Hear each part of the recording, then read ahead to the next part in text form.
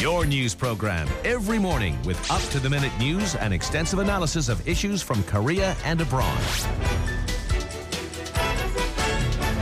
This morning with Alex Jensen on TBS EFM.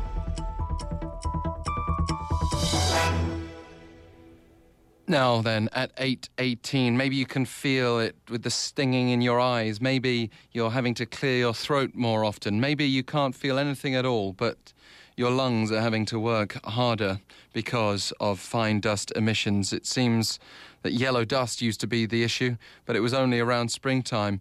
Now, from winter even into summer, as we're experiencing, ultra-fine dust emissions are causing us major potential health problems, but also you just look out the window and you can see that smoggy appearance. It's not just a nuisance, obviously, and diesel is one of the major factors here being blamed. Apparently 40% of fine dust in this country comes from diesel fuel. In Seoul, a third of fine emissions, according to a report released last week, comes from construction site diesel emissions specifically.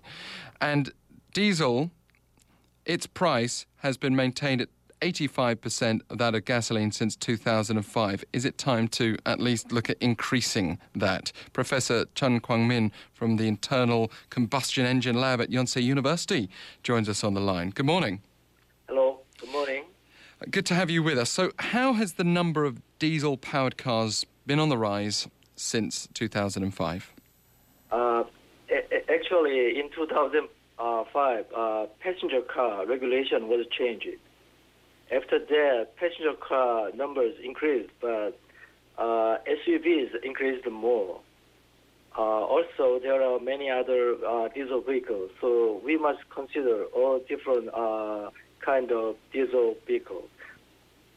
It's very difficult to come up with figures of percentages of how much of our pollution comes from whether it be China, whether it be diesel cars here at home, whether it be coal, for example. How can we accurately measure that? How much comes from diesel engines? It's a very difficult issue, and it needs a lot of research. Also, the cause and effect is difficult to analyze. So I think these days these discussions or decisions were too rapid, they haste too much, because it takes many years to analyze carefully. Also, diesel was being promoted as being relatively environmentally friendly compared with petrol cars just a few years ago, right? It's because diesel emit less CO2. So it was regarded as more environmental friendly. But it emits more particles and more NOx. But there is another issue. Recently, diesel vehicles are equipped with DPF, diesel particulate filter. So they emit much less particles now. But from NOx, particles can be made after emitted from the vehicle.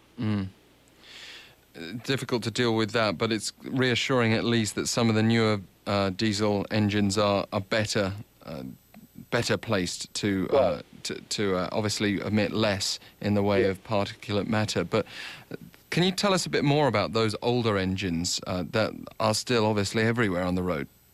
Older engines, we had a good program of changing these vehicles to less emitting vehicles. We the government supported to equip all diesel vehicles with TPF in Seoul area. So it is now better, but there are some vehicles which are not equipped with the TPF still. So we must change that. What about on those construction site vehicles that are just more or less stationary, but they're switched on all day long? Right, they emit a lot, so we must equip them with TPF very soon. Yeah, you would have thought we need to do that today, based on what we're hearing here. I mean, the Environment, Finance and Energy Ministries have all come up with different measures for fighting fine dust. But Yes. we keep coming back to diesel emissions, and the Environment Ministry is pushing for an extra tax, while the other two ministries are opposing that, saying it would put financial pressure on a number of businesses as well as consumers. Right. What do you think about the proposal, though, for hiking the price of diesel? I think they thought it too easy. You cannot reduce particles in the air by reducing increasing the tax on the diesel. It has some effect in a short term because people will use less diesel vehicles because of higher price. But people will adjust and they will use almost same amount soon. It might affect new car purchases, but the horse is probably bolted on that if it's older cars that are causing the biggest problem anyway. Right, yeah.